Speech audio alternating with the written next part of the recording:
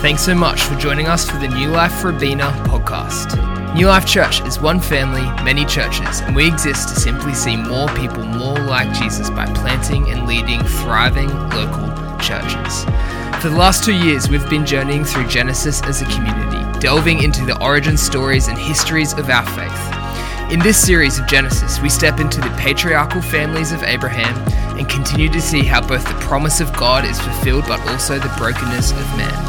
Ultimately, we see that even though we are the great promise breakers, He is the great promise keeper.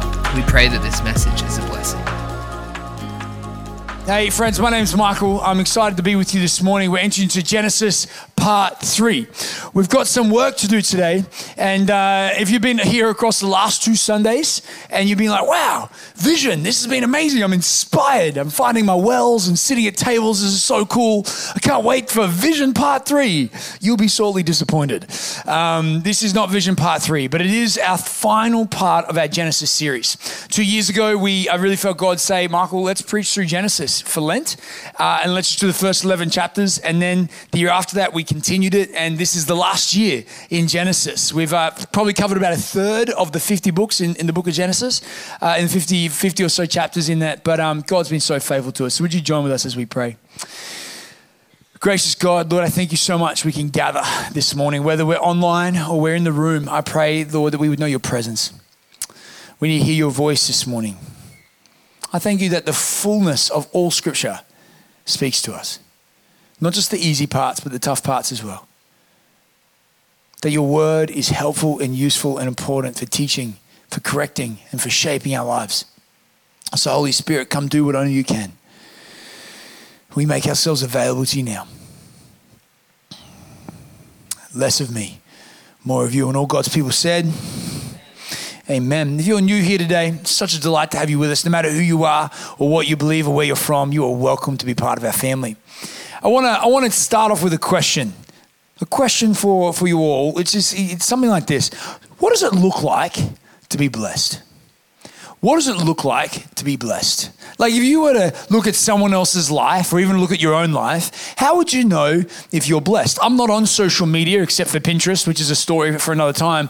But there's this phase in social media where people post photos of something happening in their life and then they do a hashtag blessed. It's almost like this is the image of what it means to be blessed. It's like the guy who takes a selfie in Puerto Rico after going on a world trip. He's like, I'm in Puerto Rico, hashtag blessed. It's like the person who gets a new pair of shoes and their fit's looking good and they're like, new shoes, blessed. Or maybe it's an engagement, someone gets married and they're blessed. Or there's someone who's got a great meal, or it's that person who like posts that photo that no one else wants to hear about it, but when they go from economy and then they get upgraded to business class and like hashtag blessed, baby. And I'm like, that's awesome. I pray that happens to me. Or maybe you're one of those, Instagram influencers that just post that picture of the sunset. You're like, aren't we just blessed? He's like, what does being blessed look like?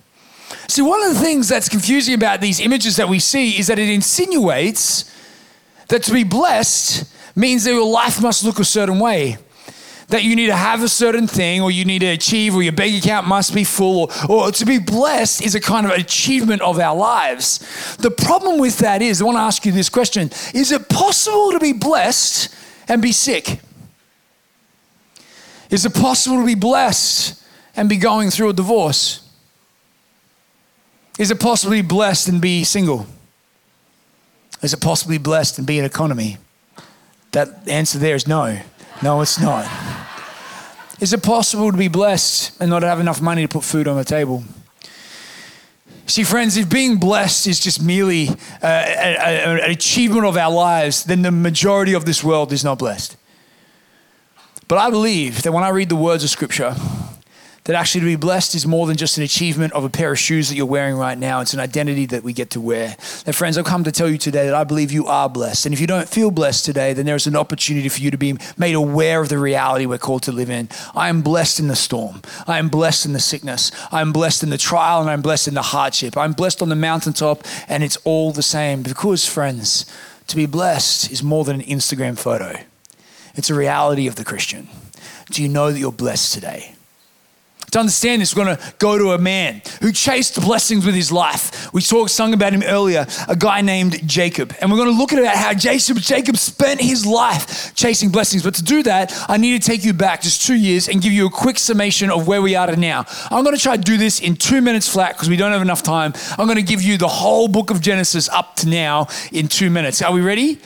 Fantastic. Some of you are like, please do it longer and we're leaving. All right, 2 years ago, we began the book of Genesis with Genesis chapter 1, where we talked about these big questions of why are we all here. We learned of a God who brought order from chaos. Genesis 2 taught us about the idea that you are made in the image of God. You have value. You have worth. You bear the imprint of his nature. But Genesis 3 let us know that no matter how good the world was, our selfishness broke the world intrinsically. And from there on in, we saw God try and interact with humanity, bringing them back to him. In Genesis chapter 5 and onwards, we see the story of Noah, of God recreating the world again, hoping if we just press the reset button, humanity would get it right, but we get it wrong. In Genesis chapter 11, we have the Tower of Babel, where God says, go and fill the earth, and instead we build a city and a tower to make a great name for ourselves, and we've been doing that ever since. And then God moves away from using all of humanity to redeem the brokenness of the world to actually a specific family through a man named Abraham. And last year we talked about by faith, that it was by faith that Abraham was a person that God saw and he blessed him. And it was through Abraham's line, because he was a man of faith, that God began to outwork his redemptive plan of the world. We learned of the God of faith who keeps his promises. We learned of the weakness of faith when Abraham, even though he was promised a child, decided to sleep with someone that was not his wife to produce a child. And God said, this is a weak moment of your faith, Abraham. Then we learned how Abraham prayed for people in Sodom and Gomorrah, the prayer of a righteous man who actually prayed for those who would be saved away from God's wrath. And finally, we learned about the confusing story, probably one of the hardest sermons I've ever had to preach, about why God would ask Abraham to lay down his son's life. And we led into Easter, and we pick up the story around there this year. And friends, that was 2 minutes flat, so you're welcome.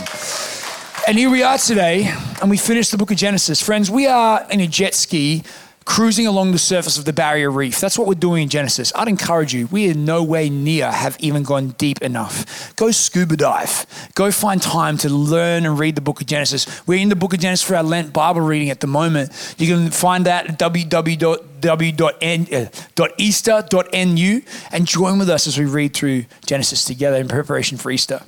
But today, we're moving to the final part. And this final part I want to call the schemers and the dreamers, or the dreamers and the schemers. We're talking about Jacob and we're talking about Joseph for the next couple of weeks.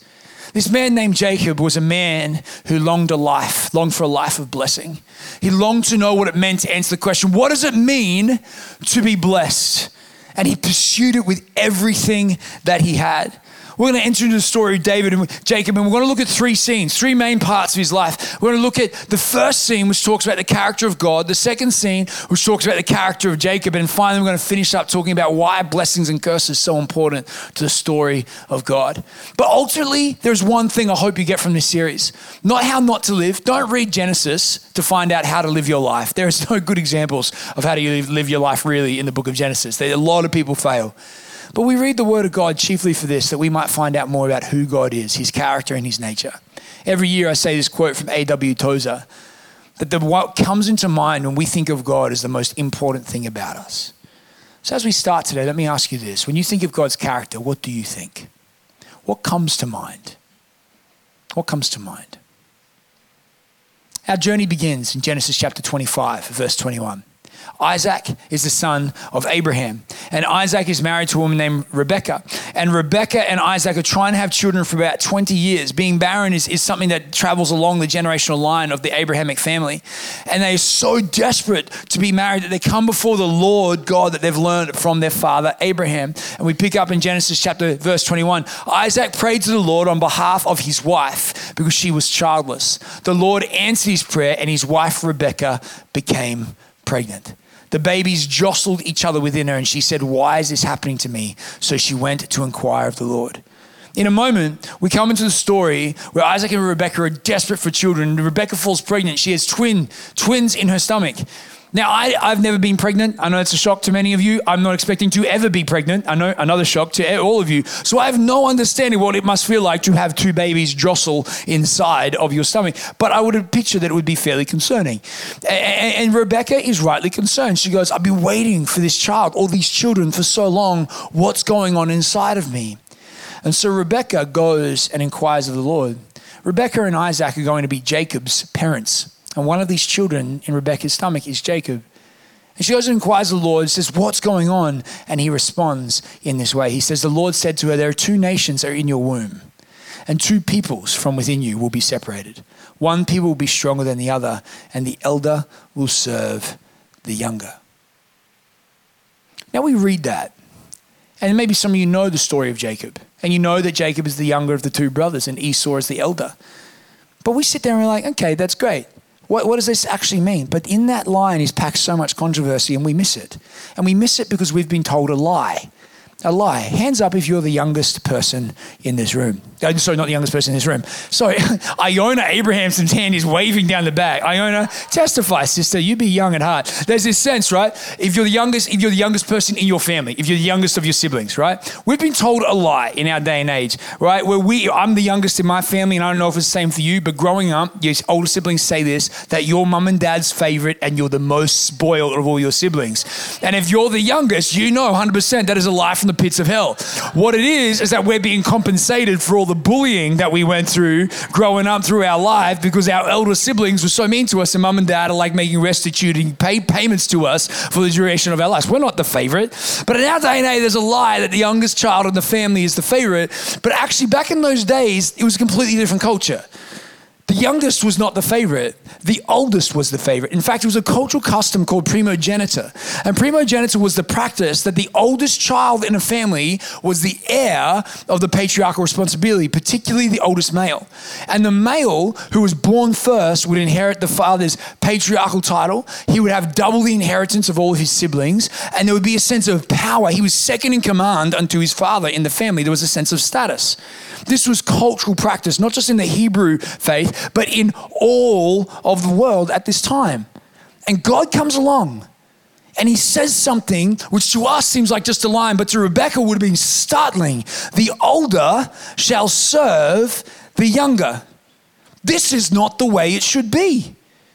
This would not have been culturally appropriate. It would have shocked Rebekah and Isaac. So we've got to ask the question, what is going on here?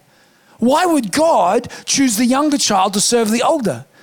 A man named Walter Brueggemann, or the Brueggs, as we've come to know him over the last couple of years, says this: God foreknew what Esau and Jacob would be like and what they would do. He chose the one, hear this, who most reflected his will for the future salvation of humanity.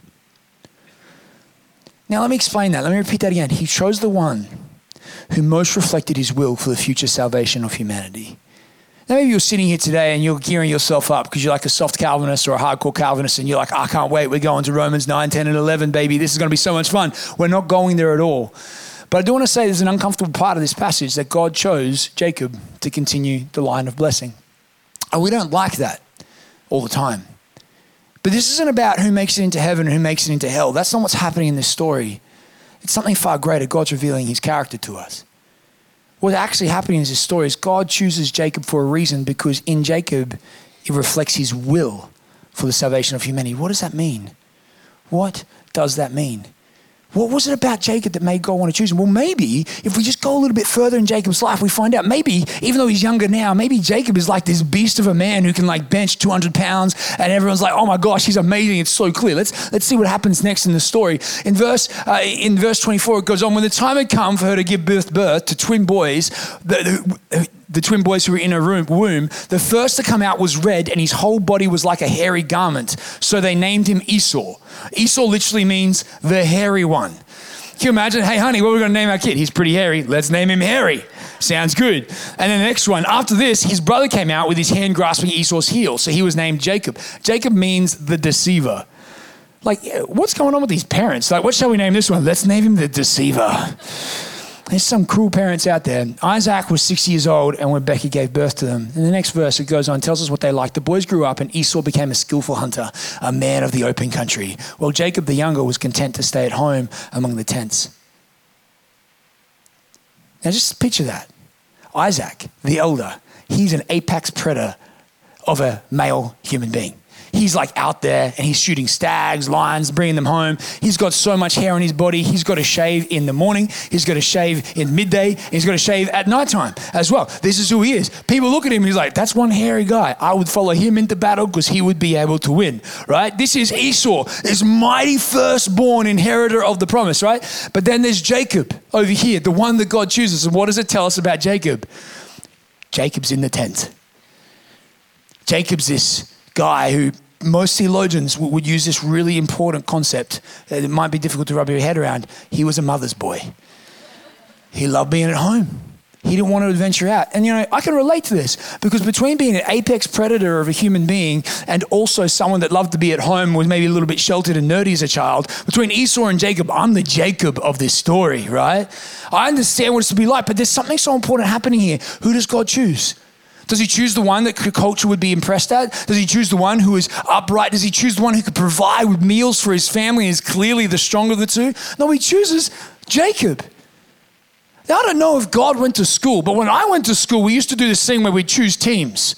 And it was the worst thing. I don't know who invented this, but it was torturous when I was young. Everyone come out and be like, all right, let's pick teams. Jim and Bill, you guys are the captains. And I'd always stand there. It happened every time. Jim and Bill would choose their best friends to be on their team first. And then they would then work through everyone's skill level down to the worst and least skilled person. Now, friends, I have like one skill. I can talk. Beyond that, my ball handling skills is horrible. And so every day at volleyball or basketball or AFL, when we would choose teams, they would get through the whole thing and someone would just land on me because I was the last person, like, oh, well, I guess we get Hansy. He can come and be a part of our team, right? Now, you might think I'm joking. Ask Jason. We used to play AFL when I was the young adults pastor. We used to run a young adults AFL ministry, and the people I pastored and prayed for and led would still choose me last on the team, right? I'm like, I'm praying something different for your life, son. It was just me.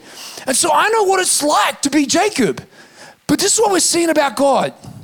When God chooses who's going to reflect his will for the salvation of humanity, he doesn't go for the person that culture says looks blessed, that culture says looks good, that culture says has it all together. He goes for the weakling. He goes for the last. He goes for the lost. And culture is concerned by this because they're like, that's not how this plays out. But what Walter Brueggemann is saying here is that this is how I will carry out my salvation plan. Not by people that are impressive in the world, but by people who are lowly, by people who are outcast, by people who are broken, by people who others look at and say, could God ever use you? And God says, watch me turn tragedy into triumph. Watch me turn brokenness into beauty. Watch me turn what was hopeless into something which is hopeful, because that's what I do. This is the character of God, friends. The character of God isn't based on what you bring to the table and then maybe God might choose you. He's looking for people that have nothing to bring at all. This is what we read about in 1 Corinthians chapter 1. It's almost insulting verse to those of us who are Christians. God chose what is foolish in the world to shame the wise. God chose what is weak in the world to shame the strong. God chose what is low and despised in the world, even things that are not, to bring about the things that are, to bring to nothing the things that are, so that no human being might boast in the presence of God. There are some of you in this room who think that you're here because you bring something to the table. It's not the story of Christianity. And there are some of you here that are divorced, and you're thinking, God's probably written me off. Someone here that's going through marital troubles right now and you're thinking, God couldn't use this. Some of you here have been single for just too long.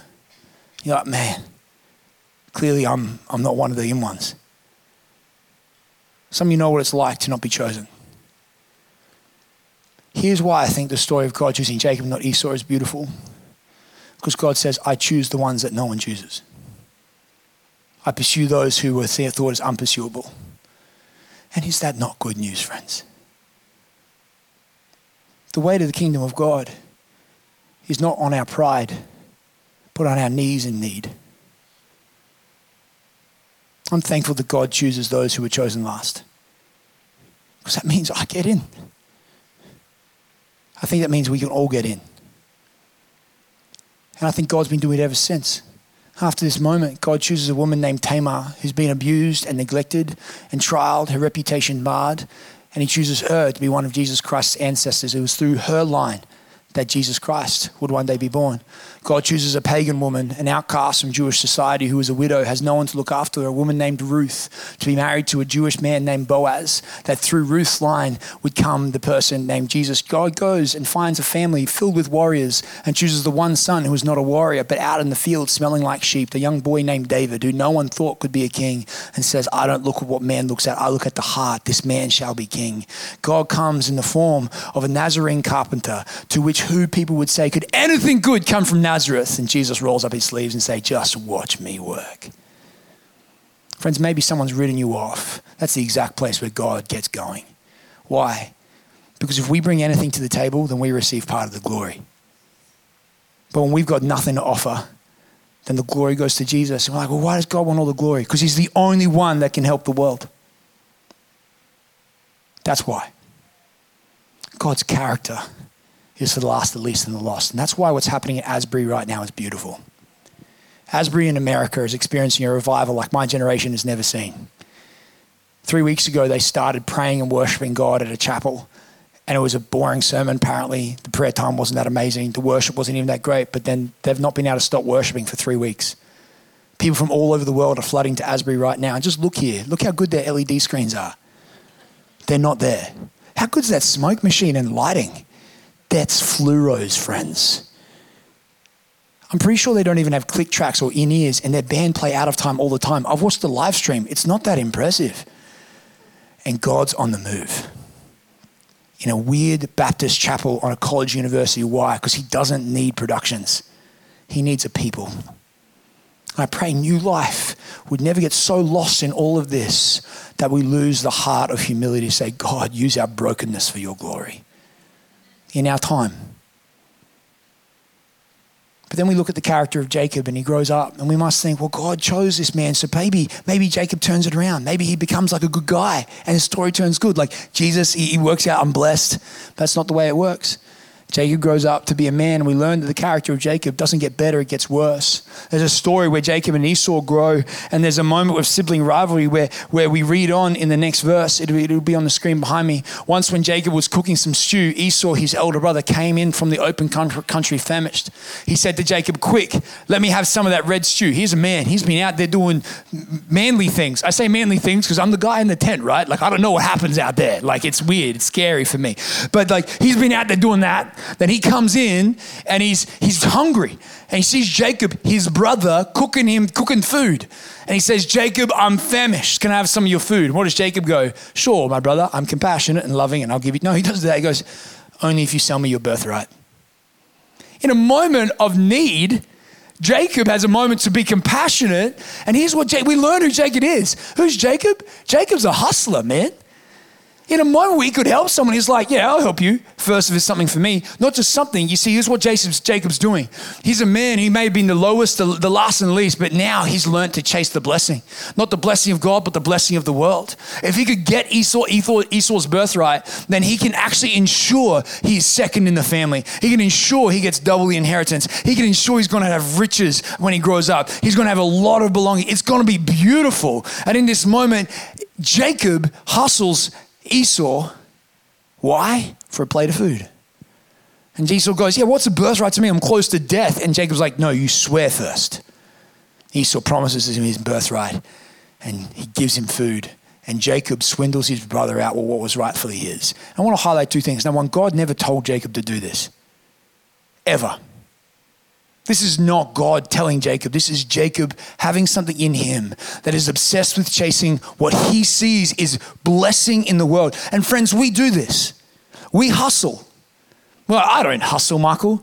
We chase the blessing of the world and we do it at the expense and the ignorance of what it might cost. See, here's what happens with Jacob. Jacob chases the blessing of the world so much, and when we're striving, we're pursuing what the world says it looks like to be blessed, here's what the fruit of our life is. It always curses someone else. It always pushes someone else down.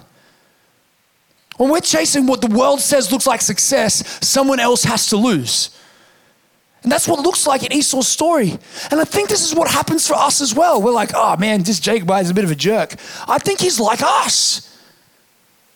I think so many of us say one day when I get enough money, I'll change my business practices. But for now, I need to do things that are loopholes in the tax department and with the government. And it's not wrong, but you know, but one day, that's hustling.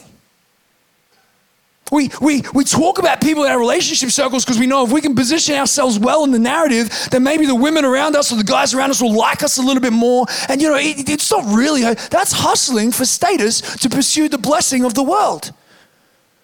Let me tell you how this plays out for me. I love clothes. I know we're all thankful for that. We should all love clothes. Let's wear them. But there's something where I really enjoy wearing clothes that you know, help me look a certain way. And this is what I wear to work every day. And these pants were some of my favorite pants in the world. I'll tell you the brand that they were, and I used to buy them every year. And I found out 2 years ago that actually these pants are the worst rated in the world for child slavery and sweatshops. And part of me is just like, does it really matter? I think it does. It challenged me. Because I'm due for another pair of pants. Now I'm like, what am I going to do? I want to look a certain way, but at what cost? When we chase the blessing of the world, someone else always is cursed. And this is what happens in the story of Jacob, is that he chases blessing and he's trying to work out why there's just brokenness in his wake. Because here's the problem, friends. We're not called to live for blessing. We're called to live from blessing. From the very beginning of Jacob's life, God has said to Jacob, I've chosen you, but still he tries to wrangle it into his own control. So much so that in the next moment, we find out how the blessing and curse carries on. His mother gets involved as well. As he grows up, his father grows older and his father starts to lose his sight and becomes to actually one day where he feels like he's going to die very soon.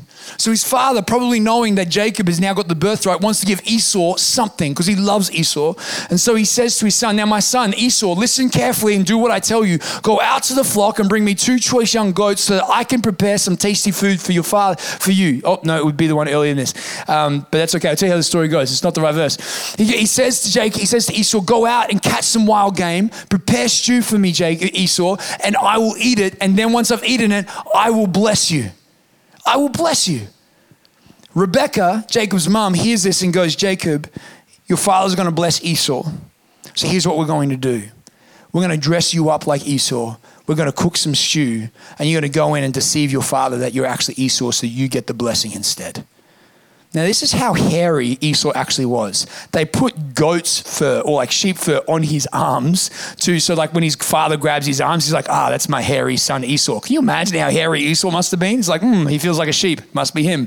And he puts on his clothes. He smells like Esau. And Jacob goes in to Isaac and he doesn't sound like Esau, but he smells like Esau. So he's like, hey, Dad. And his dad's like, you sound like Jacob, but you smell like Esau. Seems legit. And so Isaac turns around and blesses Jacob. And Jacob then flees for his life. Why? Because he's been deceitful. He's been manipulative. He's wrangled everything so he gets the blessing, he gets the birthright, and he loses his family because of it. Friends, when we chase the blessing of the world, rather than realizing that we get to operate from the blessing of God, we end up corrupting the world around us and living in a curse that God never called us to. See, what does Jacob think blessing is? Jacob thinks blessing is fame, it's fortune, it's health, it's everything going well in his life. But from this moment on, almost nothing goes well for Jacob. He runs away to his family relative, a guy named Laban, and he goes to marry one of Laban's daughters, this woman that he loves named Rachel. He's like, I can't wait to marry Rachel. But deceit produces deceit. His father-in-law, Laban, didn't want to marry off Rachel until his older sister Leah was married. So he deceives Jacob, disguises Leah, and marries her off until later on the wedding night, he realizes he's married the wrong woman. And he's angry. But how ironic is that a deceiver that is angry at deceit? When we play the ecosystem of the world, we get also deceived and cursed by the world we choose to play in. Because curses produce curses, friends. When we try and strive to live a blessed life at the expense of others, others try and live a blessed life at the expense of us. And it's not the life that we're called to live. What does it mean to be blessed? guy named Matt Chaplin says it like this. To be blessed, ultimately, blessing is the bestowing of privilege, of right responsibility or favor upon some portion of the creation by God or by one whom he has blessed. This is beautiful. What does it mean to be blessed? Someone bestows favor upon you. But what does that favor look like? When we think of favor, we think of easy access. We think of upgrade from economy to business. Hashtag, someone texted me after the first service, nothing wrong with going to business class if that's where you're at. I've just never had it myself, right? But there's nothing wrong with these things, but we think that that's what it looks like to be blessed. But that's not what the Bible says. In fact, when Jesus rocks up in the Sermon on the Mount, he reshuffles all again what it means to be blessed. What does he say? Do you remember? Standing in front of the crowd, he tells people who's going to be blessed in his world. Blessed, he says, is the poor in spirit, for theirs is the kingdom of heaven.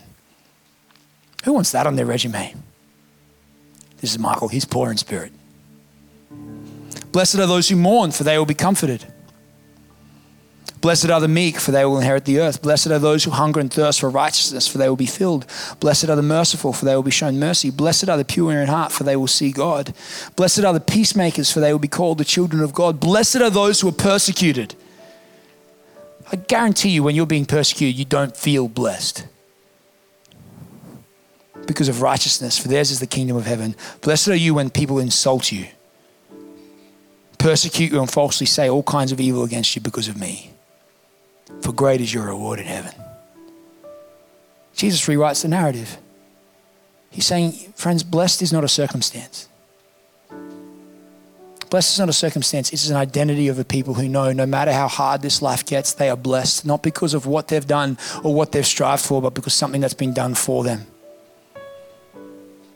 Do you know that you could be sitting beside someone's hospital bed with the person you love dying and you can be blessed? You'd be walking through financial strife right now and you could be blessed. Because we have such a weak understanding of blessing and curses. Do you know where curse comes from? In Genesis chapter 3, we read a story of two people in the beginning of time, Adam and Eve, who strove to be blessed by the world, so much so that the relationship with God was not enough. What did they do? They decided to strive so much they ate the tree of the knowledge of good and evil that they might be greater than they were, that they might have a hashtag Instagrammable blessed life status. And in that moment, they ushered into the world a curse of selfishness that destroyed everything. It rewrote genetic history. Things were broken from that moment on. And ever since then, we've been trying to fight curses by seeking the blessing of the world to make things a better place. Like all through the Old Testament, we see people striving to be blessed again, striving to live a better blessed life, but it just isn't strong enough to roll back the curse. And so along comes a carpenter from Nazarene who people mocked, who people ridiculed, who had an un-Instagrammable life. And he says, blessed are those who are poor. But not only that, he recognizes that we carry a curse we can't get rid of. So what does he do? He goes to a tree that we should have been pinned to. And Jesus dies a death that we should have died. And what does he do in that moment? He takes on the curse of sin upon himself. Why? That you might know the blessing of forgiveness. That you might know the blessing of salvation. That you might know that to be a son and a daughter of God is truly blessed. And he doesn't do it because he wants God's blessing. He does it because he operates from God's blessing. Because at the beginning of his ministry, what does his Father say? This is my son in whom I am well pleased. And from that well of blessing, Jesus operates for the rest of his life. Friends, I've got to tell you right now that there is a blessing available to you. It is the affirming identity that God has on offer today. And he loves you. When you know you are blessed, you stop striving for the blessing of the world, which only produces curses in our world. And here's what we do. We live from the blessing of God and we live out our mandate to be a blessing in our world. When we walk into business rooms, we're not asking the question of how can I get, but how can I give? When we're in relationship dynamics, we're not trying to achieve status amongst our friends, but how can I bless those who are around me? How can I be a part of rolling back the curse of selfishness in the world that the blessing of Jesus Christ might be known for? This is what Jacob missed. He doesn't get it until much later in his life when he stops seeking the blessing from the world and finally comes and wrestles with God for a blessing. It changes everything. But right now, here today, I've come to tell you two things. Number one, do you know the kind of people that God longs to bless? It's not the apex predators. That's a weird way to describe humanity. I recognize that. I always think of a shark. Who is it? It's the last. It's the lost. It's the least. God seeks to bless those the world has rejected, those the world has overlooked, those who the world chooses last. God chooses first. Friends, to know the blessing of God, the first thing we've got to admit is how much we don't have and how much we need. Second question I have is, are you chasing the blessing or living from the blessing of God's identity for you? You can be in a storm and everything falling apart and you go, God, I am blessed because I have you. Sorry to do this to you, Steph, but Matthew Chaplin finishes the quote when he says this. In relation to humanity, to be blessed is to be one of God's own people with all the benefits that brings. In other words, the blessing of God is his relational presence in one's life. The greatest blessing you can know is not money in your bank account. It's the presence of God in your story. He is here. He is with you. He is beside you. Do you know it today? We are blessed. Eugene Peterson rewrites 1 Corinthians. He writes it like this as a way to finish the challenge for us today. He says, take a good look, friends, at who you were when you got called into this life. I don't see many of the brightest and the best among you. Thanks, Eugene. Not many influential, not many from high society families. Isn't it obvious that God deliberately chose men and women that the culture overlooks and exploits and abuses? Chooses these nobodies to expose the hollow pretensions of the somebodies. That makes it quite clear that none of you can get by with blowing your own horn before God. Everything that we have, right thinking and right living, a clean slate and a fresh start, comes from God by way of Jesus Christ. That's why we have the saying, if you're going to blow a horn, blow a trumpet for God. Why? Because he chose you, not because of what you bring to the table, but despite what you bring to the table. Praise God.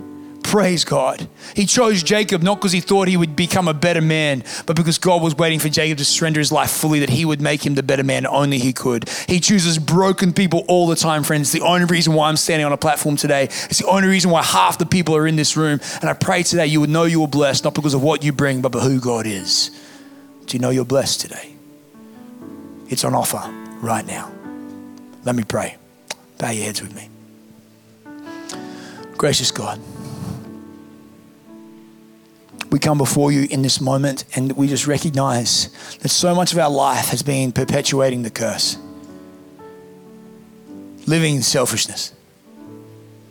Wanting people to look at us and say, aren't they blessed? God, I thank you so much. You set us free from the need for other people to see our lives as blessed. There are daughters in this room right now and you say, you are my daughter in whom I'm well pleased. You are my son in whom I'm well pleased. I've sensed all morning that there's someone here right now that just does not feel blessed. You're a Christian, you're following God, but it's such a long time since you've felt the blessing of God's presence in your life. And you long to know what it means to be blessed again. Whether you're online or in the room, if that's you right now, would you just open your hands up in front of you?